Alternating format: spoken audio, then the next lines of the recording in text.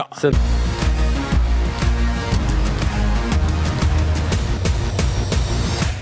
Vannacht welkom bij een nieuwe 11 Insiders over het rijden en zeilen in de Jupiler Pro League met hele mooie gasten. Dat mag ik toch wel zeggen, want aan mijn linkerzijde hier Dirk van Oeckelen, toekomstig RAFC. En dat zal dan iets zijn van een co-CEO of CEO zelf. Wat wordt het?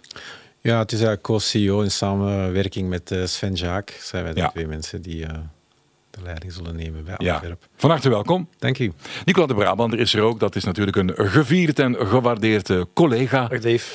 Ja, en Patje Boem Boem, Patrick Goots. Dag Dave. Ex-spits en analist bij GVA onder andere en nog zoveel meer. Hè. Inderdaad. Voilà. Dirk, ik ga jou even duiden en voorstellen voor de mensen die jou niet kennen. Je hebt een mooie voetbalcarrière gehad bij mooie clubs. De welke? Ja, eerst de jeugdreeksen doorlopen bij Turnhout. Daar dan een 7-tal jaar in de eerste ploeg gespeeld. Dat was dan in de tweede nationale, samen met Patje onder andere. En dan ben ik daarna naar Sint-Truiden gegaan. 3 jaar daar gespeeld. RWDM een jaar. En dan het laatste jaar bij Beveren, met Iveriaantjes. Tijdperk van... Heb jij toch met Yaya Touré dan? Klopt. In het echt? Ja, inderdaad. Eigenlijk de beste speler waar ik ooit mee gespeeld heb. Nu is dat gemakkelijk gezegd natuurlijk. Ja. Maar op dat moment zei ik al, Yaya Touré die heeft alles. Dat schreeuwt om een anekdote, want ik herinner me dan altijd Herman Helleputte. Kennen jullie dat fragment van de taallessen in Beveren? Van, de tafel. Dit is de kast, dit is de stoel. Ja, wat is er blijven hangen, Dirk? Vertel ons eens iets over... Ja, die leerlessen, daar was ik toen zelf bij. Dat was met Jappie Jappo en zo. En daar was een leerkracht die de Nederlandse taal aan in. En dan liepen wij rond in het stadion. Dit is een stoel, dit is een tafel. En dat was eigenlijk hilarisch om te zien. Maar het toonde wel dat die mannen wel wouden Nederlands leren, zich wilden integreren. En dat is wel positief als je in België toekomt. Je kan je afscheiden van het land, maar je kan ook je integreren. En dat was wel sympathiek van die mannen. Dus als jij later dan prestigieuze tickets nodig had voor de Premier League, dan kon je gewoon even appen met ja. Ik heb daar geen misbruik van gemaakt. Toch niet? Moet ik eerlijk toegeven. Nee. Schitterende periode was dat, hè? Ja, prachtig. Ja. Oh, ja, top. Maar ik vraag me af wat jij waarom moest jij bij die Nederlandse lessen zijn, Dirk? Ja, dat vraag ik me nu nog altijd ook af. Ik weet het niet. Ik was daar als enige Belg eigenlijk op dat moment, maar misschien om de teamsfeer wat te optimaliseren. Ik heb me wel ik herinner me ook uit die tijd, want ik ken wel wat mensen in Beveren. Romaric, dat was een beetje later, die zat blijkbaar elke dag in de frituur en die had er elke dag curryworst of 3, 4. En er lopen ook x-aantal kinderen rond in Beveren die toch wat gelijkenissen vertonen met bepaalde ex-spelers. Dat was echt een mooie periode voor Beveren. Ja, dat was ook zo. Dus, ik heb dat niet meegemaakt. Ik heb het niet meegemaakt omdat dat was na. Ik was er al weg, denk ik. Maar dat was toch wel fenomenaal dat er bijna allemaal Ivorianen in één elftal. En dat Dirk daar toch een beetje... Ik kan ook wel begrijpen waarom hij mee moest. Hij heeft ook hogere studies gedaan. Hij zal wel beter alles kunnen uitleggen hebben dan bijvoorbeeld Helleputte. Ja, het ziet er wel ook een intelligente man uit, die Dirk. Omschrijven me eens even, want we zijn hem nog altijd een beetje aan het duiden. Wat is dat voor een man, Pat? Ja, ik heb het in de week alles moeten vertellen in de krant. Dirk was een heel super gast. Linksback. Ook iemand die altijd vol ervoor ging. 90 minuten altijd willen winnen. Maar wat ik vooral voor hem herinner, dat hij ook in de kleedkamer een heel plezant persoon is. En je ziet, hij lacht ook altijd. Dus ik kijk zo nog eens van mij zeggen zo, we zijn een Norse, maar dat gaat er van een Dirk niet kunnen zijn. Hij zit al weg van de kwijnen van plaatsvervangende schaamte wellicht. Kan je daarmee om met lof? Je kan dat compliment wel aanvaarden, Dirk. Dat zijn mooie woorden. Ja, dat zijn mooie woorden, maar ik blijf er nog al bescheiden in natuurlijk. Maar ik denk dat dat ook de manier is waarop Kempenaars, zoals Pat en ik zijn, wij zijn eigenlijk low profile, warm, oprecht. En dat duurt wel het langst. Wat je ziet, dat krijg je ook. Dus dat is eigenlijk wel iets wat voor ons beiden geldt, hè, Pat? Klopt. Hoe kijk jij naar Kempenzone in het algemeen, Nicolas? Want jij zit wat verderop in Vlaanderen. Jij komt van de andere kant, hè, totaal de andere kant. Ja. Dus ik heb er niet zoveel ervaring mee, maar de voorgesprekjes die daarnet waren in elk geval al plezant. Als ik ze begreep. Ja, absoluut. Misschien moeten we er toch even wat beelden bij halen van de heer van Oeckelen. Gewoon en grand vorm, in actie. Kijk maar eens mee, want hij had ook scorend vermogen. Vergis u niet. Roudonja zwiept de bal voor doel en Van Oeckelen verslaat doelman Matthijssen. 1-3. 20e minuut, vrije trap Danny Boffin. Van Oeckelen kopte 1-0 binnen. Prima vrije trap van Boffin. De lop van Oeckelen is al even keurig. Maar in de toegevoegde tijd werkt Van Oeckelen de bal in eigen doel. Sint-Truiden uitgeteld en uitgeschakeld. Die laatste was wel de mooiste. Hè? Kon je niet knippen? Nee, dat hebben jouw vrienden, want je bent ook nog actief. Of speel je nog? Ja. Bij Olvac, het onvolprezen Olvac. Dat was Katholiek Sportverbond, maar het is allemaal met Voetbal Vlaanderen gefusioneerd, geloof ik. Hè? Klopt. Ben je nog altijd actief op de gezegende leeftijd van... 50 jaar. Nicola, hij ziet er toch geen 50 uit? Hè? Nee, absoluut niet. Nee. En als centrale verdediger nu? Klopt. Een 10-tal jaren geleden, eigenlijk was ik gestopt met voetballen, maar dan kwam Olvac vragen. Ik kende wat mensen. Ja, ik kom je niet daar voetballen. Dat is een heel sympathieke club. En van het een kwam het ander. En 10 jaar later speel ik nog bij Olvac. Nu bij de veteranen. Maar met jong gasten die eigenlijk nog wel goed kunnen voetballen. Leuke sfeer, leuk niveau. Voor mij perfect om die zondag voormiddag te genieten. Ik probeer dat geen enkele moment te missen eigenlijk. Omdat dat is ook iets complementair in heel mijn leven. Hè. Je hebt je job, je hebt je werk, je studies, maar je hebt ook je voetbal. En dat maakt dat je fris blijft en helder blijft in de geest. Dus Olvac is bij mij, heeft een belangrijke positie in mijn hart. Ja. Voor we erin duiken met wat zware verhalen uit de klei getrokken misschien wel, toch nog even voortgaan op Antwerpen. Want in februari kom je in dienst. Dan wordt er gecommuniceerd, zijn er interviews. Wat kan je er nu al over kwijt? Misschien ook wat niet. Ja, het is zo. Ik ben nu nog actief als CEO bij Olympus België, een medisch bedrijf, een Japans bedrijf. Ik werk daar 18 jaar. Ik heb daar natuurlijk ook iets moois opgebouwd. Ook met de mensen. Heel veel engagement, heel veel connectie. En dat verhaal eindigt 4 februari, want dan begin ik met vol enthousiasme aan een nieuw verhaal, het co-CEOschap bij Antwerpen. Waar ik mij ook volledig wil achterzetten. Het combineert eigenlijk mijn 2 highways. Hè. Het sport enerzijds en mijn management aan de andere kant. Die 2 komen nu samen op de leeftijd van 50. Ik heb mezelf terug op dat kruispunt gezet en ik geniet daar ook van. Ik ga gechallenged worden, een nieuwe vibe. Ik heb daar heel veel zin in. Dus ik kijk er echt naar uit om die rol op te nemen. En samen met het team in Antwerpen, met de familie Gijsens, met Sven Jaak, echt een sterk blok te vormen en goede zaken te realiseren. Mag ik dat vragen of dat je dan geheadhunt bent? Of was dat voor jou al altijd een soort van toekomstpiste, daar wil ik ooit belanden? Ik zat eigenlijk bij Olympus goed, maar ik had altijd wel zo'n idee van, het is wel mijn droom om die 2 terug te laten samenkomen.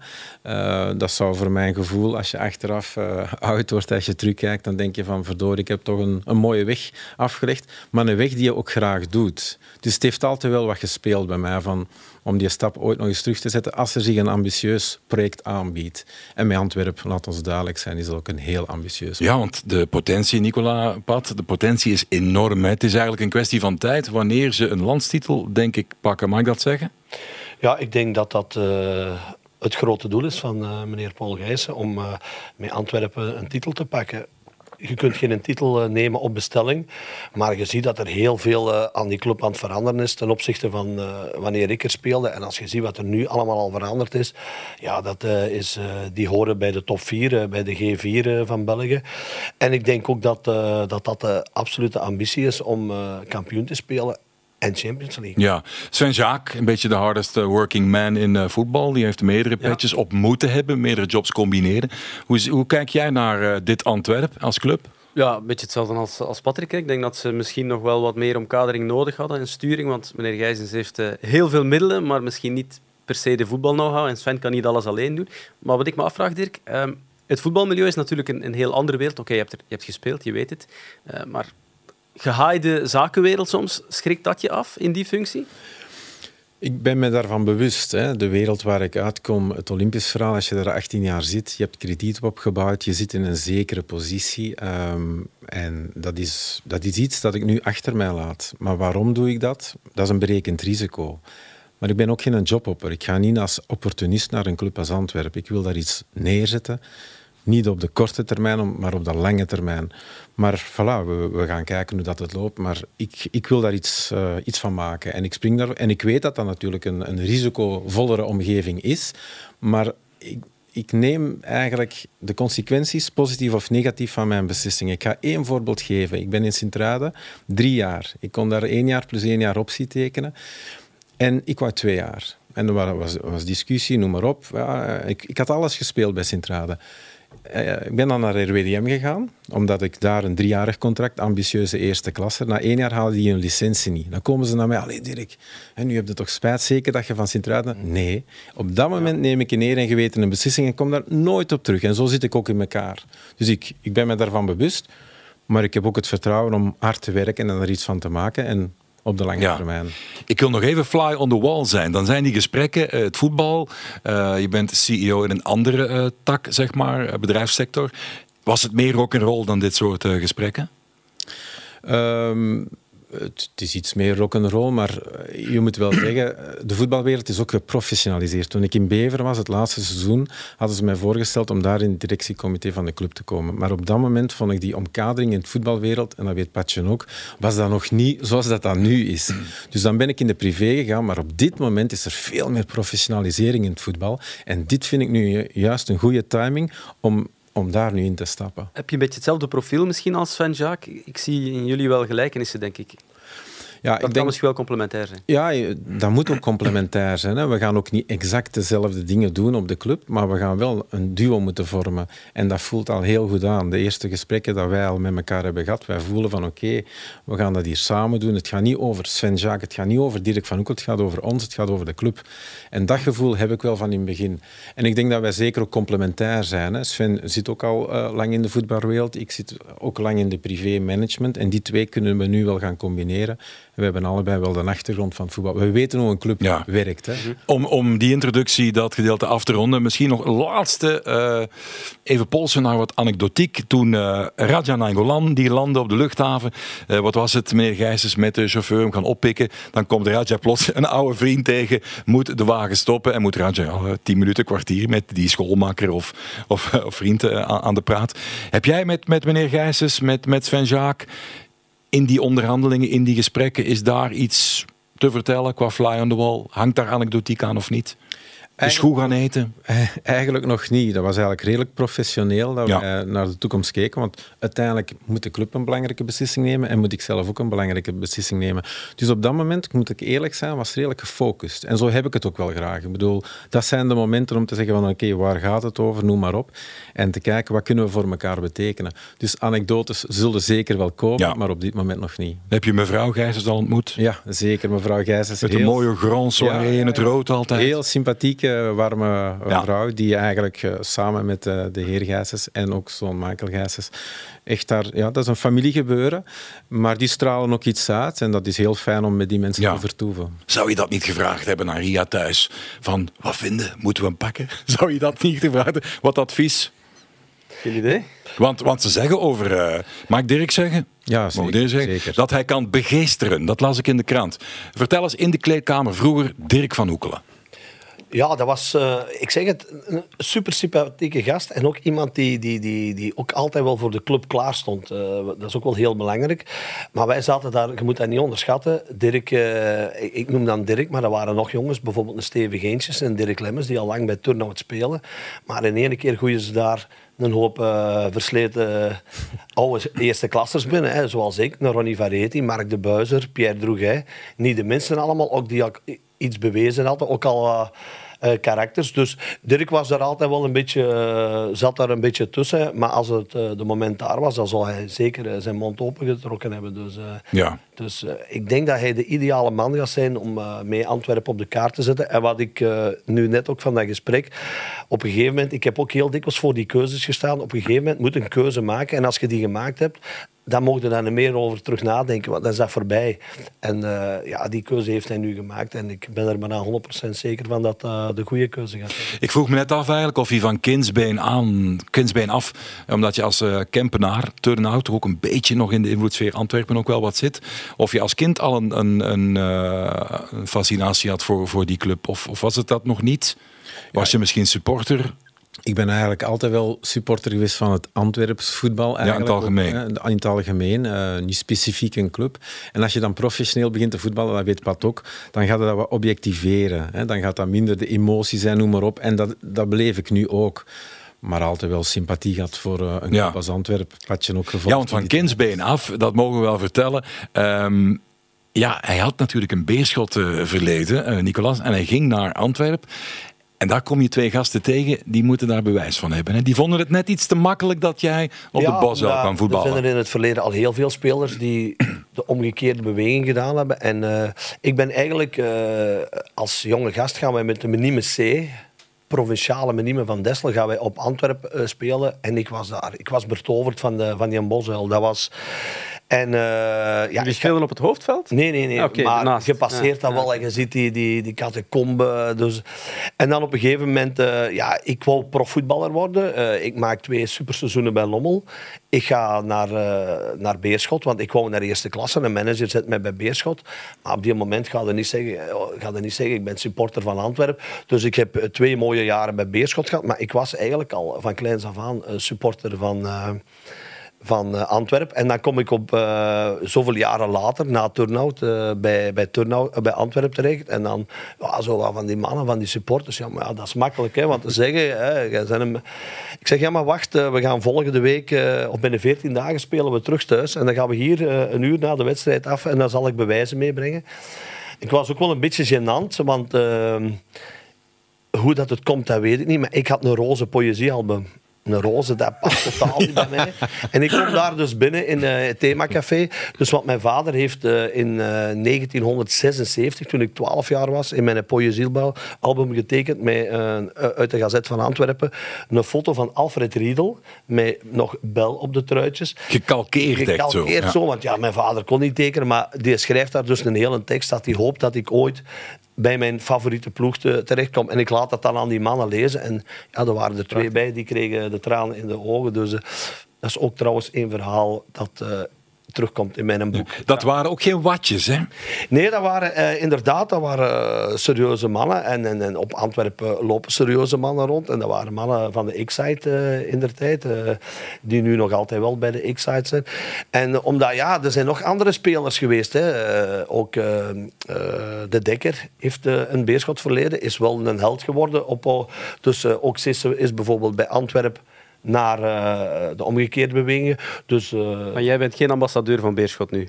Nee. Dat is ook wel... je ziet dat Radja heeft ook wel een beetje een verleden bij Beerschot. En hij zit nu bij Antwerpen. Ja, waarom zit hij bij Antwerpen? Ja, het is heel duidelijk, hè, omdat Antwerpen het kan betalen wat hij wil natuurlijk. En ik denk, misschien had het ook wel anders geweest. Als Beerschot kapitaalkrachtig geweest, had hij misschien voor Beerschot gekozen, dat weet ik niet. Hoe kijk jij naar Patje Boem Boem? Ongetwijfeld ook beelden gezien. Absoluut, dat is een van de helden uit mijn jeugd, hè, Patrick. Veel goals zien maken en mee gecharmeerd geraakt door het voetbal op die leeftijd, zo tussen 10 en 15 jaar, zelfs iets jonger al soms. Dus bedankt. Hij heeft ook in jouw komterijen min of meer wel een jaartje gevoetbald, hè? Wacht, hè. Nu, in West-Vlaanderen. Moet ik nadenken. Cercle Brugge zeker? Nee, bij de Kerels. Bij Kortrijk, dat herinner ik me niet meer. Ja, dat was een heel bijzonder periode. Wat was dat? Dat zal... 90-91 was dat. 91 was toen was ik 6. Ja. Ja, ik ben eigenlijk het voetbal vooral beginnen volgen vanaf 1994, WK, Amerika. We doen even een rondje. Ik had het met... mijn eerste herinnering is Falcao, die scoort Brazilië tegen Italië, loopt naar de camera met heel geëmotioneerde ogen. Dat was voor mij het allereerste. Wat is jouw allereerste beeld, bewegend beeld nog in je hoofd van voetbal? Weten we dat nog? Voor mij is dat heel simpel. Ja, een wedstrijd van de Kempenzone. Ja. Dus ik was 4 jaar en jouw caféploeg? Ja, mijn vader had een caféploeg opgericht in 1969. Dus dat is voor mij... dat zijn al mijn eerste wedstrijdbeelden komen vandaar. Ja. Ja, WK 1994, de goal van Philippe Albert. Ja. We waren op vakantie in Frankrijk en er was heel veel volk op het terras. Dus ik was onder een van de tafels gekropen om het tv-scherm te kunnen zien. En die goal... ik heb hem langs nog teruggezien, denk ik. We hadden een Ultimate Shirt editie over Philippe Albert. Ja. Ik dacht dat die goal er ook in zat. Dus het was wel plezant om dat terug te zien. Ik kom nog even bij Dirk. Jouw vroegste herinnering aan voetbal? Eigenlijk het EK 1980, Engeland-België 1-1. Dat waren ook heel mooie, memorabele wedstrijden dat België daar speelt. En, de finale? Ja, de finale, inderdaad. Horst Rubesch. Ja, maar dat was een van de voorronde wedstrijden, Engeland-België. Ja. En dat was voor mij op dat moment wel impressionant om te zien. Dave, ik ga nou wel even... Ik kom met mijn caféploeg af. Eigenlijk voor mij een van de eerste beelden. Ik ben ooit mee geweest naar Club Brugge, Hamburg, met wijlen Ernst Happel als trainer en een doelpunt Julien van Kools. Raoul Lambert. Omdat mijn leraar van het 4e studiejaar was heel goed bevriend met Julien Kools. En zo heb ik die wedstrijd live gevolgd. En dat is ook wel een wedstrijd die me altijd wel wat bijgebleven is. Zeg nu, Nicolas, jij zei het net, Ultimate Shirt, dat is een geweldige actie die momenteel op 11 loopt. 50 jaar geschiedenis Jupiler Pro League. Jouw favoriete 3 shirts kan je nomineren. Dat gaat dan door en door en door. Tot er uiteindelijk 1 ultiem zal gekozen worden. Dat het allermooiste is van allemaal. Ik heb een zak, ik ga gewoon in grabbelen. En als jullie iets te binnen schiet bij dit shirt of die club, dan mag je dat nu gewoon afvuren. Kijk, dit is gewoon van Mark van Britsom, Beveren. Dat zal de periode zijn van Ankeren, Vossen. Met dit shirt hebben ze de periode gepakt in tweede klasse in 90-91, als ik me niet vergis. Want ik stond toen op de Vreetil op de Gradins. Wat komt er spontaan bij jullie boven als we dit zien? Pioneer is de muziekinstallatie. Het begint hier over muziek. Ik weet dat ik toen in Beveren speelde, dat de CEO zat in het bestuur. Ik heb dus in mijn auto een volledige Pioneer-installatie laten Ja, en nu nog eens, denk ik. Maar inderdaad, wat je zegt, Mark van Britsom, hele goede kameraad van mij, heeft ermee gespeeld. Maar inderdaad, ik herinner me ook Maurice van Ham, waar ik ook nog mee samengespeeld heb bij Beveren. Maar ja, dat was wel een uniek shirt eigenlijk ook. Dus ik denk niet dat ik ermee gespeeld heb. Ik denk dat wij met Morrismeubelen op onze shirts of op onze bast rondliepen. Bij mij 2 anekdotes. De eerste anekdote, heel absurd. Ik was met mijn moeder naar de voetbal aan het kijken en Beveren speelde Europees. En Beveren was aan het zingen op zijn typische manier. Come on, Beveren. En wij vonden dat zo Vlaams en zo echt. En als wij aan Beveren dachten, mijn moeder en ik zeiden altijd come on, Beveren. Heel ludiek voor ons. En dan natuurlijk de periode, zoals we net al zeiden, met de Ivorianen. Ja, wat daar allemaal op een voetbalveld liep, was fenomenaal. En voor de wedstrijd in de cabines begonnen die zo te trommelen op die kleedkamerkastjes en zo. Dat was ongezien voor ons. En dan zaten wij daar, maar ja, dat hoorde erbij, hè, die mannen. Dat wil ik wel weten, want ik was toen ook al commentator, denk ik. 2005 begonnen en af en toe hadden we dan wedstrijden van Beveren. En dan zaten we toen in Beveren nog aan de overzijde van de nieuwe tribune, maar helemaal aan de rechterkant. In het begin zat je in Kortrijk ook aan een cornervlag bijna. Dus als het dan hoekschop was aan de ene kant en al die Ivorianen, ik geef eerlijk toe, dat was niet evident om dat juist allemaal te becommentariëren. En in het begin hadden ze allemaal Copa Mundial. Ook als het veld heel drassig was, dus dat was gewoon Disney on Ice. Die mannen gleden rond en de ene fout naar de andere. Maar plots kwam er toch wat meer tactiek in. En plots waren ze gewoon echt vaak dominant. Hè? Maar het begin was moeilijk. Hè? Ja, ik herinner mij dat nog. Dat is volledig juist wat je zegt, Eve. Wij speelden tegen Club Brugge. Wij verliezen 2-6. En heel de tweede helft heeft de spionkop van Club Brugge heel de tijd gezongen. Ja, Piapo, ja, Piapo. Heel de tweede helft. En wat mij nog is bijgebleven, Eboué. Carrière in Arsenal. Die speelde rechts een bak. Die tactisch was dat op dat moment eigenlijk een ramp. Die ontdekte aan de buitenkant en ze liepen daardoor zoals kaas met gaten. Maar als je dan ziet hoe dat hij zich ontwikkeld heeft, dat is misschien samen met Yaya Touré, dat zijn voor mij de 2 spelers die onbolsterd zijn, tactisch sterker geworden, lichamelijk sterker geworden. En daar is een enorme evolutie in geweest bij die spelers. Ik heb dat live zien gebeuren. Eboué was echt tactisch op dat moment een ramp. Maar je ziet wat potentieel dat die mannen hebben natuurlijk. Hè. Maar ze wilden niet 6 stuts of zo, dat ging niet. Hè? Altijd gewoon Copa Mundial. Ja, toch wel dat technische zit daarin. Hè. Ja. Die hebben ook in de Guillou-school, trainen die ook op blote voeten en zo. Ja. Ja. Dus vandaar komt dat allemaal. Die hun opleiding die is helemaal anders dan Patje en ik hebben meegemaakt. Ja. Bongonda de Naaier hebben dat ook nog meegemaakt. Bij Thomas Kaars. In het begin nog in Tongelo. Om dat af te ronden wil ik nog even weten. Op training, Dirk van Oekelen, was dat dan 26 panna's per minuut door de benen van de verdedigers bij jullie? Of? Ja, ze probeerden dat soms wel, maar ze waren heel technisch wel. Je zag dat gewoon. Heb jij daar ook bij geholpen eigenlijk, om die mannen tactisch wat bij te sturen? Vond je dat ook iets wat jij moest doen? Ja, ik denk dat we dat wel deden. Hè. Ik bedoel, we waren met een paar Belgen daar. Davy Teunis, Steven Woestijn, noem maar op. En wij waren wel spelers. En Graham Stack kwam dan ook als keeper van Arsenal. Ook een mooie anekdote. Ja, man. Weet je dat nog wat er gebeurde? Graham Stack. Die staat in doel op de Vreetil. De X-side, de harde kern van Antwerpen, staat achter het doel. Komt plots het veld op. Met 3, 4, 5 man op hem af. Graham Stack draait zich om, rechtse hoek en vloert een supporter. Dat was kan je op waanzin. YouTube vinden. Wat we daar hebben gezien, dat was waanzin. En ineens, die supporters, die deden niks niet meer. En voilà, Graham had zijn... Was hij voor de rest haalde zijn rustig? gram. Ja, haalde zijn gram, inderdaad. Graham haalde zijn gram. Heren, we gaan streep actua doen. Er is veel gebeurd. Ik wil jouw mening wel eens horen over... we zagen, moet het even duiden. Het is Antwerp Standaard. En aan de rust zien we plots een onderrondje. Spelers proberen gezellig wat met elkaar te keuvelen. Understatement. Het is eigenlijk vol een bak ambras, laten we het zo maar zeggen. Sek is uitzinnig van woede. Amala zou iets gezegd hebben, vermeend racisme. Dat wordt overal geschreven. Hoe heb jij dat gezien? Wat dacht jij? Ik had mijn pen vast en ik trok een lijn onder de eerste helft, want die was dramatisch. En in één keer begint het spel. Sek helemaal uit de bal, werd tegengehouden door 3-4 man, nog eens door 4-5 andere stewards, iedereen erbij. En toch brak hij elke keer los. Nu, ik moet zeggen, Sek is ook niet de eerste, de beste. Die kom je niet graag 's avonds in een donkere tegen. Maar dat ontspoorde helemaal. En hij kreeg dan volgens mij terecht rood. Ik denk dat hij op een gegeven moment had hij moeten kalmeren en had hij de scheidsrechter de kans moeten geven. Nu, hij krijgt dan rood, dan wordt hij helemaal... is hij door het tolle heen gegaan. Dus nu is het ofwel gaat Amala zeggen dat hij echt iets gezegd heeft. Je ontkent het op Instagram, hè? Ja, dus dan vind ik dat uit moet geklaard worden.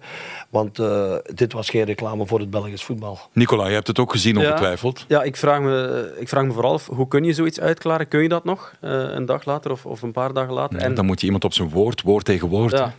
Ik weet dat ze in Spanje soms heel veel camera's hebben en dat ze dan liplezen wat er gezegd is. Ik denk niet dat wij dat zullen kunnen doen.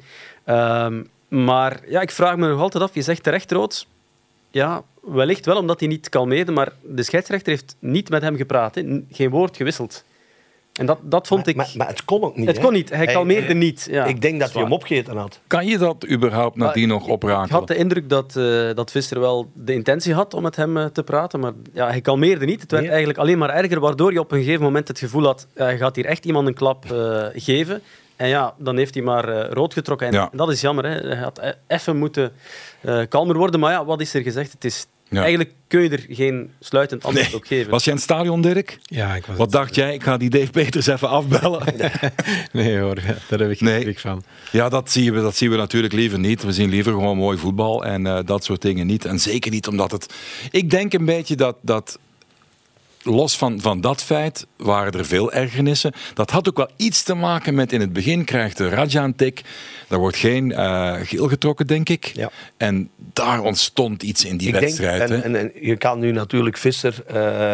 alle zonden van de wereld. Dus hij is scheidsrechter, hij doet zijn job. Maar ik vond, wij kennen Standaard en die zijn niet naar Antwerpen gekomen om de wedstrijd te winnen. Die wouden een punt pakken. Ja, moeten ook wel knokken, want het is een moeilijk seizoen qua kern. Maar op een gegeven moment wordt Radja eigenlijk toch wel redelijk aangepakt. Dat was een beuk, ja. Als daar, denk ik, Vissers een geel kaart geeft en er gebeurt nog iets langs Antwerpen en hij gaat de eerste 20 minuten alles goed met kaarten rond, dan denk ik dat die wedstrijd gaat bedaren. Maar nu, iedereen bleef zagen. Ik heb gisteren dings gezien, ook dat geval met Bataille. Ja, Bataille slaat niet. Hè. Bataille duwt gewoon die... waarom geef jij mij die bal niet? Maar ook de laatste minuut, ik heb het gezien... Visser had Engels had ook rood gekregen, hè, maar omdat Engels, dat werd daar ook een tumult. Ik denk dat toen Visser gedacht heeft, die ga ik nu geen rood geven, ik ga ze allebei geel, want ik denk dat hem anders nog niet thuis geweest had. Dus de wedstrijd is eigenlijk totaal ontspoord geweest door omstandigheden. En ja, Antwerpen Standaard, en dat gaat in de play-offs heb je ook van tijd van die wedstrijden. Dat zijn wedstrijden die je moet aanvoelen en dat je direct kordaat moet optreden. Ja, ik wil nog even over de VAR doorgaan. Dat is allemaal ten goede als iets juist is en het kan niet met menselijk oog gezien worden, maar gecorrigeerd worden, dan zijn we allemaal denk ik wel pro. En dat is eerlijkheid van de sport. Maar wij zaten in box-to-box met Frank Boeks en dan Kortrijk, denk ik eerste, tweede minuut, Palaversa, rood, terwijl die een soort van beweging, hij trapt, die bal komt dan natuurlijk eigenlijk neer. Daar staat een voet van Malinov, dus iedereen die gevoetbald heeft vindt dat geen rood. Achteraf in de actie was het Kaba, denk ik, die ook dan neerkomt. Ja, dat is natuurlijk als je het stilzet... Bij de Walen, dacht ik. Ja, als je het stilzet, het beeld ziet het er allemaal natuurlijk gruwelijk uit. Maar ik wil de refs ook niet afvallen, want ik heb eens ooit bij Groenenhoek, het gevierde Groenenhoek, collega's van Olvac, waar jij nog voetbalt, mooie clubs zijn dat, ze hebben mij eens gevraagd, fluit eens een wedstrijd. Ik heb dat 1 keer gedaan, Dirk. Ik kan je zeggen, de paraplu's en de grootouders van de kinderen, al het fatsoen is plots meteen weg, hoor. En 1 ding wat je oprecht niet ziet, ja, dat is dan bewust en dit en dat. Ja, ik denk, het is geen gemakkelijke opdracht, hè, Nee. voor de VAR. Iedereen zit er met argusogen naar te kijken, wat wordt de beslissing. Ik vind het goed dat de VAR er is, want er zijn vroeger ook te veel beslissingen genomen die verkeerd waren en echt heel veel invloed hadden op de wedstrijd. Dus het concept vind ik heel goed. Ze moeten natuurlijk ook de technologieën hebben en dat moet allemaal mee evolueren. Maar soms heb je ook beslissingen die naar de sfeer van de wedstrijd moeten genomen worden. En de VAR haalt dat er dan soms ook wel uit. Soms kun je een fantastisch faire wedstrijd hebben. En stel dat Pat en ik tegenstanders zijn en ik raak hem per ongeluk helemaal niet met de intentie om. En toch trekken ze dan een kaart of nemen ze een beslissing. En dat is het enige nadeel van de VAR. Dat die soms de sfeer van de wedstrijd minder aanvoelt. Vergoten gaf niks aanvankelijk, hè? En werd dan naar het scherm geroepen. Ik denk dat het Nicolas Laforge was die in de VAR-cabine zat. Je hebt ook dat weekend, je hebt toch ook vaak van die momenten, je bent ook commentator, dat je dan aanvoelt, dat hoor ik vaak bij commentatoren, jullie zeggen, dit gaat gebeuren, en dan is het toch het tegenovergestelde. Het is een combinatie van 2 dingen, denk ik. Wat Dirk zegt, ze zitten op afstand, ze zitten afgezonderd in Tubeke, in een neutrale omgeving. Ze kijken vooral naar wat ze zien. En wat ze zien is dan ook vaak zo vertraagd, waardoor die impact veel groter lijkt dan die in werkelijkheid is. Dus ik vond het ook 2 keer geel bijvoorbeeld in Kortrijk-Leuven. Dus ik denk dat het een combinatie van die 2 dingen is. Maar is de kritiek soms op de refs, is die niet wat disproportioneel? In de zin van, ja, ze doen ook hun best, zeg maar. Hè? Maar ik denk dat ITSD heeft dat al... Dat is van alle tijden. Ja. Dus, en dan klappen wij nu over eerste klasse en profvoetbal. Maar ik wil u eens meepakken naar provinciaal voetbal. En jij hebt toch ooit eens moeten vlaggen, denk ik dat het was? Ik heb ooit een emmer water over mij gehad. En hoe kwam dat? Ja, Toen je het 1 keer was, 1 keer ja, ene keer, ja. Op de Koekoek in Meerhout, ik zal het nooit vergeten. Dus, Op de Koekoek? Ja, heel toevallig. Kennen we allemaal. Wij hadden een vaste vlaggenman, een kozijn van mij, maar die kon niet. Maar ik ben dan ook nog trainer en als trainer sta je ook wel te vlaggen. Okay. En op een gegeven moment, onze laatste man trapt een bal weg. En ja, ik zie die bal en ik volg mijn spelers eigenlijk. Maar die komt eigenlijk tegen een speler van ons en die komt terug. Maar ik zie op een gegeven moment iemand van hun alleen en ik vlag. Maar dat was geen buitenspel, ik was verkeerd. Ja, midden in de winter zo'n zak water over uw appel. Van de verzorger van een van de... Ja, en ik heb die vlag gepakt, ik heb die weggestoken. Ik heb nooit in mijn leven nog een vlag. Je bent vertrokken tijdens de match? Nee, ik ben coach gebleven, maar ik heb de vlag weggezet. Dus, heren, nog iets anders, een actueel thema. Een diamant van een speler, dat mag ik wel zeggen in alle bescheidenheid. Dat was een beetje understatement zelfs. We gaan eens een doelpunt bekijken van deze man. Zierikzee. Verscharen, Gomez met de overlap. Hier is hij, moet wel te ver uitwijken. Dan wordt het toch nog een geweldige voorzet en is het zomaar 0-2. Dat zijn 2 goals in, wat is het goed, 2-3 minuten. 2 minuten, ja. Het leek fout te lopen, het was allemaal niet perfect, maar het is wel genoeg om er een dubbele voorsprong van te maken. En de naam is nog niet gevallen. Lior Refailov voor Anderlecht. Hij is erbij al een aantal weken nu. Dat was anders in het begin. En kijk eens aan. Het swingt als een tiet bij momenten. De stelling is, Refailov is onmisbaar. Wat vinden we daarvan? Ik begreep al niet waarom de Anderlecht hem gehaald had en zo weinig liet spelen. Omdat ik heb Lior vorig jaar bijna alle wedstrijden bezig gezien. En die had er ook wel eens wat mindere wedstrijden tussen, zoals iedereen. Maar hij is vooral met zijn traptechniek, met zijn intelligentie, met zijn scorend vermogen, eigenlijk met alles een heel nuttige en betrouwbare speler. En ja, hij heeft heel weinig. Ik denk dat hij 2 maanden bijna niet aan de bak gekomen is. Ja. Maar misschien is dat de tactiek van de compagnie, dat hij zegt, ik ga hem nu wel laten rusten, dat hij klaar is tegen de play-offs. Dat hij nog, dat zeg je met een kleine ironische ondertoon. Dat kan niet. Maar het ziet er ook nog goed uit. Sierlijke voetballer is dat, hè? Ja, ik denk dat Lior een van de meest sierlijke voetballers is op de Belgische voetbal. Fijne mens ook. Ik bedoel, heel aangenaam, heel rustig, discreet ook. En hij kan echt dingen doen op een voetbalveld dat je niet bij alle spelers ziet. Waarom op de bank bij Anderlecht en waarom ook niet bij Antwerpen gebleven? Ja, het voetbal is natuurlijk iets meer dan alleen maar het technische verhaal. Statistieken spelen een rol, fysische statistieken, die kennen wij natuurlijk niet. En dan hangt het ook af, denk ik, van de vorm en het geheel van heel de ploeg. Hè. Hoe connecteert elke speler zich in het team? En je moet wel gaan keuzes maken om de juiste balans in een ploeg te hebben. En ik denk die twee samen, technisch en fysische statistieken en het geheel van de club, van de ploeg, dat bepaalt soms of dat je Liers opstelt of niet. Ja. En ik denk op het einde van de carrière is dat ook geen schande, hè, dat je keuzes maakt en dat je niet altijd speelt. Zolang dat de club hem waardig behandelt en hij ook waardig is naar de club, dan heb je geen verliezende partij. Nee, bij de meeste iets oudere voetballers zie je wel, visueel zie je gewoon een soort van slijtage optreden. Dat bij hem niet, hè? Ik ben heel verbaasd door de statistieken die hij bij Antwerpen heeft laten optekenen, want bij Club toch wel wat blessureleed gehad. Heeft dan ook een pubalgie gehad en daar lang mee gesukkeld. En dan op die leeftijd nog zo fit, zo scherp, gouden schoen worden. Dat heeft me heel erg verbaasd. Ook om de 3 dagen. Hij deed bijna altijd mee. Alles hè? mee. Dus gigantisch respect voor Refailov. En ik zit in jouw kamp, Pat, want ik begreep ook niet waarom hij niet speelde. Net als Verscharen trouwens, die nu ook weer meedoet. En ik denk, Dave, dat die toch ook wel belangrijk is voor Anderlecht. Maar je hebt een shirt vast, zie ik. Ik heb een shirt vast. Ik rond dit af met nog eens de vraag van met, zonder Refailov, dat maakt het verschil Champions Play-off of niet? Wat denken we? Ik denk dat wel. Ik denk dat Refailov heel belangrijk nog gaat zijn. En waarschijnlijk zal ook wel Company van tijd zeggen van zij heeft deze week wat minder getraind, hij heeft wat rust nodig. Dat mag op die leeftijd. Hè. Dus ik heb het zelf meegemaakt. Ik speelde op mijn 7 of 38 jaar een van mijn beste seizoenen onder Henk Houwaard in eerste klasse. Waarom? Omdat Henk mij ook wel wat privileges gaf. Van, bijvoorbeeld, jij hoeft dinsdag maar 1 keer te trainen. En ik was altijd fit in de wedstrijd. Maar wij moesten natuurlijk ook niet Champions League of Europees of beker spelen. En dat was ook een heel andere tijd. Want nu wordt eigenlijk, die spelers worden bijna constant gemonitord. Ik denk dat er heel veel beslissingen genomen worden hoe dat je getraind hebt.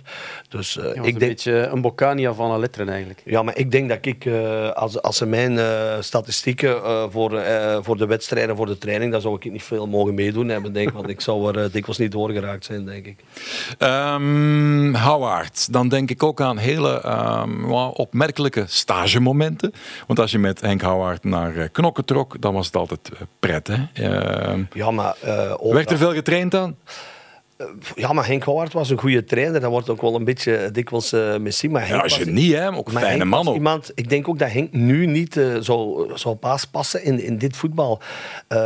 Henk was iemand die heel tactisch, die kon na 1 minuut was een wedstrijd bezig en die kon door 2 spelers te vervangen of te verplaatsen een wedstrijd te doen kantelen. Maar wij hebben bijvoorbeeld met Henk is een trainingskamp gedaan in Qatar. Ja, hebben wij heel weinig kunnen trainen. Ook omdat... Toen al in Qatar? Ja, ik ben een van de... ik ben al in Qatar geweest. 2 vierkante meter gras was er voor 22 man.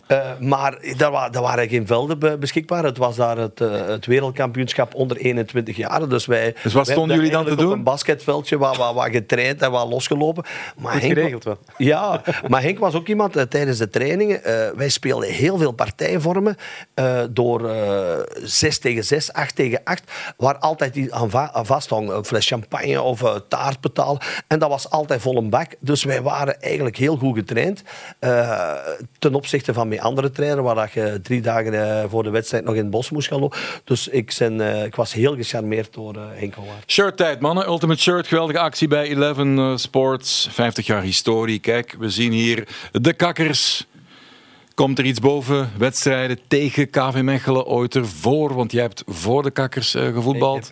Maar niet met ik moet tussendoor even vragen, die stages, dat was bij Turnhout ook een gebruik of niet? Ja, we gingen ook naar Hoe zwaar was dat? Kom, één fly on the wall verhaaltje. Ja, dat was de zwaarste. Dat was heel zwaar, hè? Het casino van Knokke. En de number 1 in Knokke. Ja, wij gingen op stage, maar zaterdagavond was dat met heel de bende het hotel ontvluchten. En tot 's morgens 4, 5 uur met heel de bende op stap gaan. En eigenlijk mocht het niet, maar de club wist dat we het deden. Maar het was een soort teambuilding. Hè. Daarna waren wij dubbel zo sterk. Hè. U had ook een heel opmerkelijke coach daar toen. Ex-Rode Duivel, levende legende bij Hamburg gespeeld. De genaamde Gerard Plessers. Bernd Stork is nieuw in ons land opnieuw. Dat is een 3e club. Dat is een man die kan wel eens met de bezem erdoor gaan. hij had ook wel een beetje die naam hè, bij Turnhout Plessers. Heeft hij jou durven aanpakken, de vedette van het team? Ja, zeker. En heel dikwijls. Dirk zal dat kunnen beamen. Dus... Dirk begint te lachen. Misschien moet jij het even inleiden, Dirk. Wat deed hij dan? Ja, nee, dat was wel... Pat was iemand... Ja, dat was een fenomeen op een voetbalveld. Hè. Ik bedoel, die scoorde... Ik heb de statistieken van Turnhout eens nagezien, Pat. Je hebt 67 wedstrijden gespeeld en 73 golen gemaakt. Dus meer golen dan wedstrijden gespeeld. Dat hebben wij in Turnhout nooit meegemaakt. Dus dat maakt dat Pat heel efficiënt was. Dus bedoel, tactiek, noem maar op. Hij speelde zijn wedstrijd. En hij kon zo goed aanvoelen wanneer hem zijn energie moest gebruiken. En dat is zo. Hè. Je ging niet achter die bal lopen. Maar als dat moment er is, hij wist dat moment komt er. En dan was hem niet te houden. Recht naar goal, scoren, trappen, noem maar op. Natuurlijk voor Gerard Plessers, hè, als je soms als coach, je wilt je ploeg zetten, noem maar op, dan zei hij tegen Pat en dit en dat en zus en zo. Maar Pat dacht van, ik speel mijn wedstrijd. En je ziet het, hè, de cijfers die spreken voor zich. Dus dan was dat soms wel eens een conflict. Hè, maar Pat was een vrijbuiter op dat vlak. En terecht ook, want hij had de bagage om het verschil te maken voor ons. Je kon een wedstrijd slecht spelen, maar met Pat in de goal, 0-1 voor, en heel die wedstrijd kantelt. Hè. En dat is een sterkte van een ploeg. Hè. Een wedstrijd toen kantelen, dat kon Patrick Goot. Dan moet ik herinner me plots een verhaal, dat heeft hij me ooit verteld. Ik weet niet of het waar is, jij kan het bevestigen. Dat ze ooit uitgedaagd zijn door het bestuur, hij en Pascal de Vreese, denk ik. Er kwam een derby of zo'n wedstrijd en ze kregen per goal 10.000 frank. Wat toen in tweede klasse was dat een leuk zakcentje. En hoeveel hebben jullie gewonnen? Wij speelden op Tilleur en wij wonnen met 1-3. Ik scoorde 2 keer en de Vreese 1 keer. Dus wij kregen elk 30.000 frank. Maar het ging eigenlijk over de wedstrijd daarop. Dat was de derby tegen Geel. Ja. En dus dat gelde. Het ging eigenlijk over die wedstrijd. En wij wonnen met 6-1. Ik Mikker 5 en Pascal Mikker 1. Dus maar jullie moesten... allebei 90.000 frank. Maar wij kwamen onder de rust binnen. Wij stonden 4 of 5-1 voor. En ik en Pascal, we zeiden, kom op, hè, we gaan. Maar Ronnie Vareti en Dirk, hey mannen, 5-1. Dus hier, we houden het. Hè. Zij wisten van niks. Ja, zij wisten van niks. Maar het is dan, achteraf is Gerard Plessers wist het wel. En die zei, oké, ik weet wat er besproken is. In de pot. Allebei 10.000 frank af in de pot. We hebben dus 10.000 frank en daar zijn we lekker van gaan eten. Dus, in de number one in stad, hè? Frietje steken. Nee, het zal wel iets meer nee. zijn. Ik wil nog een kakkerverhaal, jongens. Bij dit of andere shirts, KV Mechelen, waar denken we dan spontaan aan? Ik heb er ooit in de tribune gestaan, in het bezoekersvak, denk ik, en ik stond naast Mark Uitroeven. Ik denk dat die wat rust zocht en dan maar gewoon met de bezoekers ging staan. Ik heb er een heel mooi verhaal en ik denk dat ze toen met dat shirt speelden. Ik denk met Walter Meeuws, met Florian Urban speelde toen bij KV Mechelen. En ik zat op de bank bij Beveren. En Walter Meeuws was voor de wedstrijd heel content. Want hij zegt, Pat, nu gaat hij eindelijk eens niet tegen mij kunnen scoren. Want ik had hem al een paar keer ook met Antwerpen. En ik heb dus 90 minuten eigenlijk op de bank gezeten, 89. Maar ik was dan niemand, ik zou dus even tussendoor. Nu, als je moet opwarmen, gaat er een trainer mee. Hè. Ik liep naar de cornervlag, ik lei mijn been op de balustrade en ik keek naar de voetbal. Hè. Ja. En wij komen 1-0 achter door een doelpunt van Florian Urban. En, die van Autoboom bij Jos Verhagen. Ja, en Jos Daarde was toen trainer, die riep mij, dus omkleden, ik kom erin de laatste minuut. En al de mannen van mijn supportersclub gingen achter de goal door, want die hadden de wedstrijd niet gezien. Als ik niet speelde, keken die niet. En ik kreeg de bal. Ik dribbel 3 man en ik trap binnen 1-0. En die mannen allemaal in de draad. Super match gezien. En 1 minuut van de match, maar ze waren content. Ze hadden het doelpunt van mij gezien, dat was voor hen genoeg. Was dat vroeger ook zo op training? En na de derde helft dat hij dan zo iedereen begon te begeesteren met zijn wondermooie verhalen. Dirk, was dat toen al? Naar Patje kunnen blijven luisteren. Hij heeft zoveel meegemaakt en hij kan ook zo sappig vertellen. Dus ja, absoluut. Wij luisteren met alle plezier. Ik heb nog een shirt met ook een beetje, moet ik het zeggen, een motief wel om het misschien naar Actua te trekken. Want waar waren wij gisteren beroepshalve actief, Nicolas, samen? In de Gelamco Arena. Op zondagavond. En wij, dat was wel grappig, Gilles de Beelden stond erbij. En wij kregen de fui in handen, het teamsheet zeg maar. En wij vonden geen verdedigers bij Genk. Nee, ja. En toen wisten we nog van niks van corona. Nee, Cuesta, Lukumi en Arteaga waren het. 3 corona. Dus ja, dan moest Eiting op links spelen, met een 3-mansdefensie. En Ito op rechts. En dat was toch een beetje een probleem voor Racing Genk. Ja, en ik heb me achteraf zitten bedenken, Dave, dat ik niet begrijp, en ook gisteren niet, waarom hij niet Preciado op rechtsback heeft gezet, Juklerud op links, en gewoon met een 4-mansdefensie heeft gespeeld. Absoluut. Want Eiting op links Dat was geen Want switch. nu zat Junkelrut centraal of wat? Ja, Centraal, ja. Dus Met de de eerste McKenzie. match van de Supercup, denk ik. Ja, klopt. In de competitie had hij nog geen minuut gespeeld. Ja. Ja, de lat getroffen. Zijn vorige doelpunt was in de Antwerp Derby. Heeft hij gescoord tegen Beerschot. Was toen nog doelpunt van de maand. Voor die van Antwerp dan. Op hun social media. En dus die spelers die waren positief.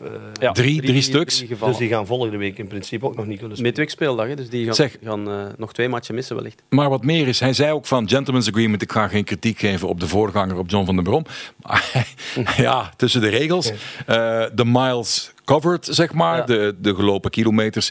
Tactisch inzicht van de spelers. Dat nam hij toch flink op de korrel. Wat vond je van het interview na de wedstrijd? Voor de mensen die het niet gehoord hebben. Dat was bij jou, Dave. Dus dat was zeer, zeer positief. Hè. Hij was, Ja, moet hij ook wel zeggen. Hè? ja, nu kan hij niet anders, denk ik. Want je kunt geen weken na elkaar alles afbreken.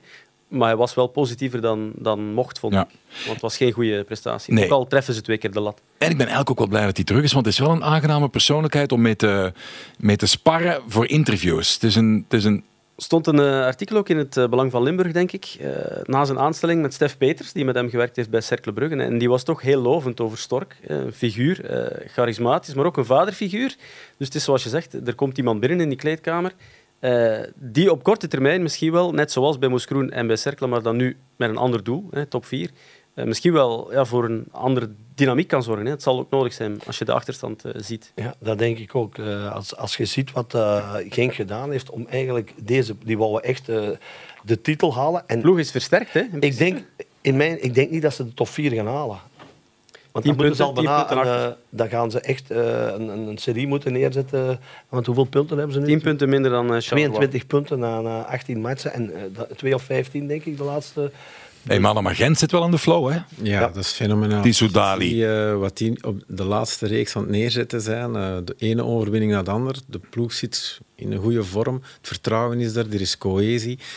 Die sleutel is echt wel gevonden om succesvol te zijn. Hè? Goeie trainer ook wel, hè? Ja, en hij kent de club natuurlijk. Ja. Hè? Dus dat speelt wel mee. En minder gekwetsten op dit moment. Dus ook in het middenveld begint het echt te draaien. En dan kunnen ze wel het verschil maken. Als Kums niet altijd speelt bijvoorbeeld, dat zegt dan wel genoeg. Hè? En het is Soudali, die zat gewoon op de bank in 1B, hè?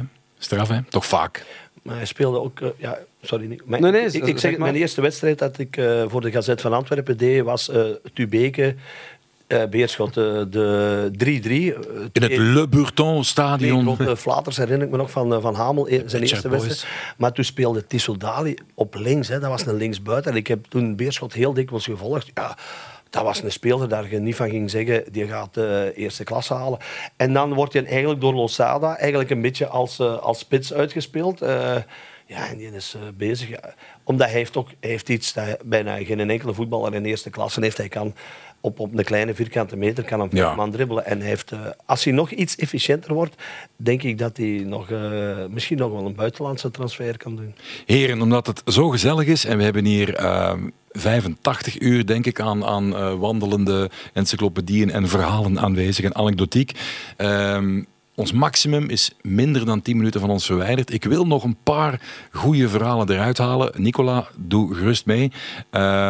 Jij hebt gescoord, Dirk van Oeckelen, in Europa. Europees voetbal. Wist jij dat, Pat? Nee. In welk land was dat? Dat was in Bulgarije. Tegen? Daar heb ik ook ooit gescoord. Varna. Wij hebben ooit de Inter Toto gewonnen tegen Germinal met 4-3 op Staaien. Dat was een ontploffing op Staaien. We hadden dat nog nooit gezien.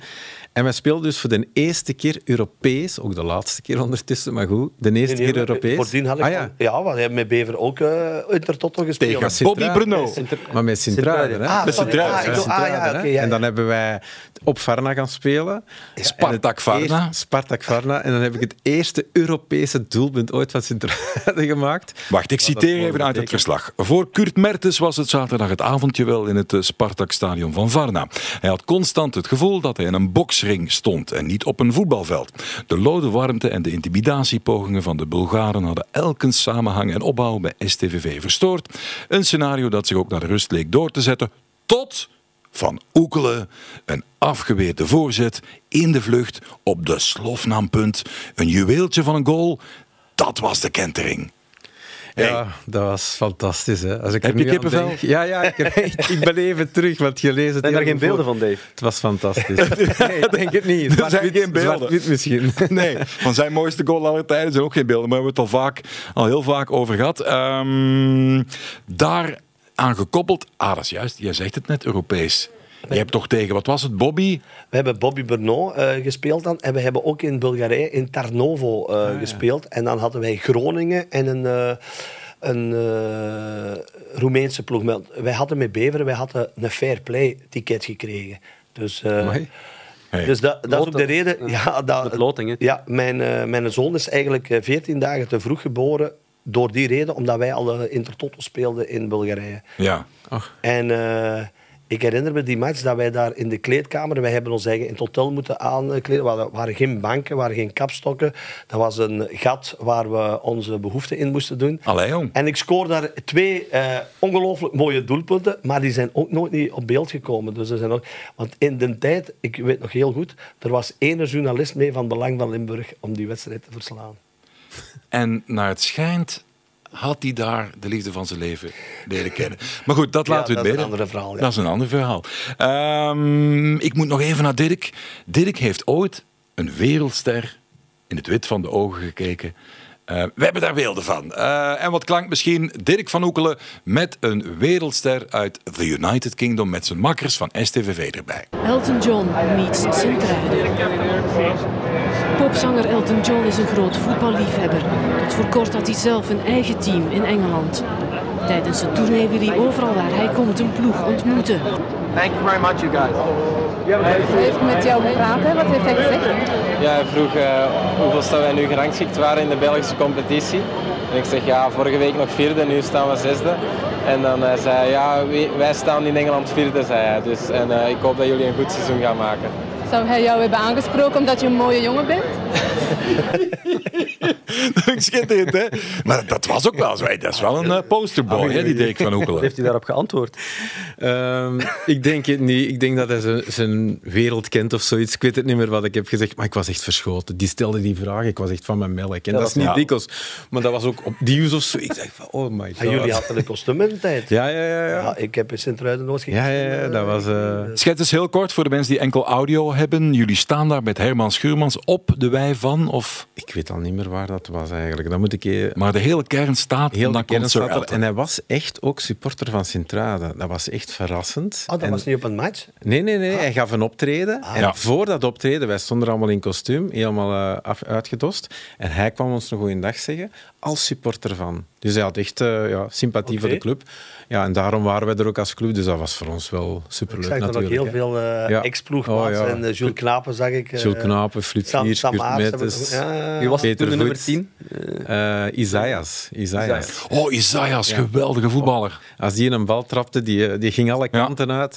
Als keeper niet gemakkelijk om dat te pakken. Nee, heel speciale voetbal. Die speelde wat verderop bij de Metallos op Le Perret met Edmilson, met Wamberto, met dat was Lukaku. mijn eerste wedstrijd bij Turnhout. Turnhout Serrain. Na de winterstop was iemand geschorst, Thierry Geudes, en ik mocht de plaats innemen. En dat was tegen Wamberto, dat weet ik nog goed. En dan was Isaias er ook, een 0-0 of zoiets. Ja. Dus, Dirk, ik heb nog een vraag voor jou.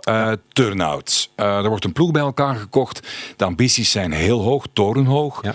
We schetsen eind jaren 90 ongeveer. En ze willen een team hebben dat promoveert. Patrick Goots komt erbij. Harald Pinksten, DJ Gaans. Reti, Droega. Van Reti Droega. Dirk van Oekelen is daar in de ploeg. Hoe professioneel was die aanpak, begeleiding naar die eerste wedstrijden toe, wanneer de druk enorm hoog is? Ik heb het opgezocht, jullie moesten naar Oostende. Daar hangt een verhaal aan vast, denk ik. Die wedstrijd zelf weet ik nu niet meer direct. Misschien weet Pat dat beter, maar professioneel... Heel raar. Ik heb een paar weken geleden met Gerard Plessers daar nog over gepraat. Ik kan dus heel veel verhalen. Ik weet ook niet hoe dat komt, hè. Maar wij hebben, om die match even te schetsen, wij moesten naar Oostende. Wij gingen eten voor de wedstrijd in de Prins Boudewijn, waar we op trainingskamp geweest waren. Ja, een sportmenu. En wij kregen daar natte worstjes met salade en zo. En dan die wedstrijd... Weet je het nog? Die wedstrijd was op 15 augustus, dus hoogdag aan de kust. In de plaats dat hij een buschauffeur langs Brugge reed hij eigenlijk binnendoor. Dus wij hebben ons eigen moeten aankleden in de bus. En we hebben die wedstrijd met 3-1 verloren. Dus wij kwamen daar een kwartier voor de wedstrijd toe. Dus dat was dus dat was niks professionalisme. Nee. Dus... Ik wil nog eens... Heb je nog een aanvulling? Komt het terug? Ja, zeker. Dat was zo. Wij Turnhout ook een volksclub natuurlijk. In die tijd. Wij wouden wel professioneel zijn. Maar eigenlijk was dat totaal niet. Hè. Het was meer een familie, een vriendenclub. En zo beleefden wij ook de trainingen. Waar je inderdaad correct betaald werd, dat is wel waar. Ja. Maar er ging wel altijd een goede sfeer ook. En dat creëerde wel. Ja. Ik denk dat wij het meer van sfeer, kwaliteit dan... omdat er toch wel een financiële omkadering was.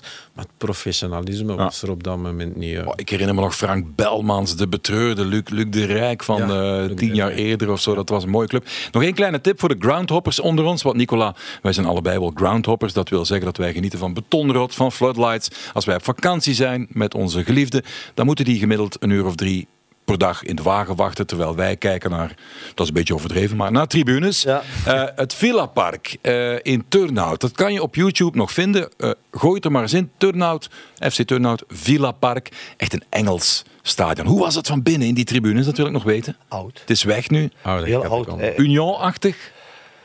Ja, onder de tribune kan het zo ook wel een beetje zoals op Berchem, die oude stadions. Hè, met, dat ademen we wel niet uit. Die toiletten. Houten deurtjes met een bril op. Er was, Jij ging naar Empoli, hè, onlangs. Klopt, ja. Ook een betonnen bak in de Serie A. Maar nog net iets moderner waarschijnlijk dan wat jullie... hebben meegemaakt. Ik ben er nooit geweest. Krijg je ook ooit van die rare blikken van mensen? Als we dan... Tuurlijk. Ja, ik ken dat ook. En dan sta ik er in zo'n leeg stadion. Ik was meer gefascineerd door het stadion van Pisa dan door de toren van Pisa. En dat wordt dan door sommige mensen niet begrepen. Ja. Dat snap ik wel erg. Ja, dat klopt. Dat is wel een plezante afwijking. Hè? Goed, we zijn er helemaal doorheen. Ik ga jou zeer hard bedanken, Dirk van Oeckelen, toekomstig co-CEO bij The Great Old. Het gaat je zeer goed. Dankjewel, Dave.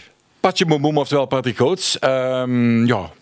Ik denk dat we elkaar ooit nog wel eens nog eens zullen ontmoeten. Dat komt in orde. Misschien wel binnenkort. En Nicola de Brabander, het was zeer fijn om eens over de indruk van die mannen hier in hun verhalen. Wat onthoud je het meest? Waar ga je over dromen vannacht? Welk verhaal gaat bijblijven? Dat is een moeilijke, maar ik vind het wel straf hoe Pat alles nog weet tot in detail. En ik denk dat bij jou veel naar boven is gekomen door zijn verhalen. Heel leuk. Maar ik denk ook dat een Dirk andere dingen gedaan heeft met zijn werk, dus ik heb meer tijd gehad om na te denken. Om erover na te gaan. Voilà, allemaal hartelijk bedankt nogmaals. Jullie bedankt om te kijken en te luisteren. Je kan het herbekijken, beluisteren op alle gekende kanalen. Veel plezier ermee en graag tot de volgende keer. Bye bye.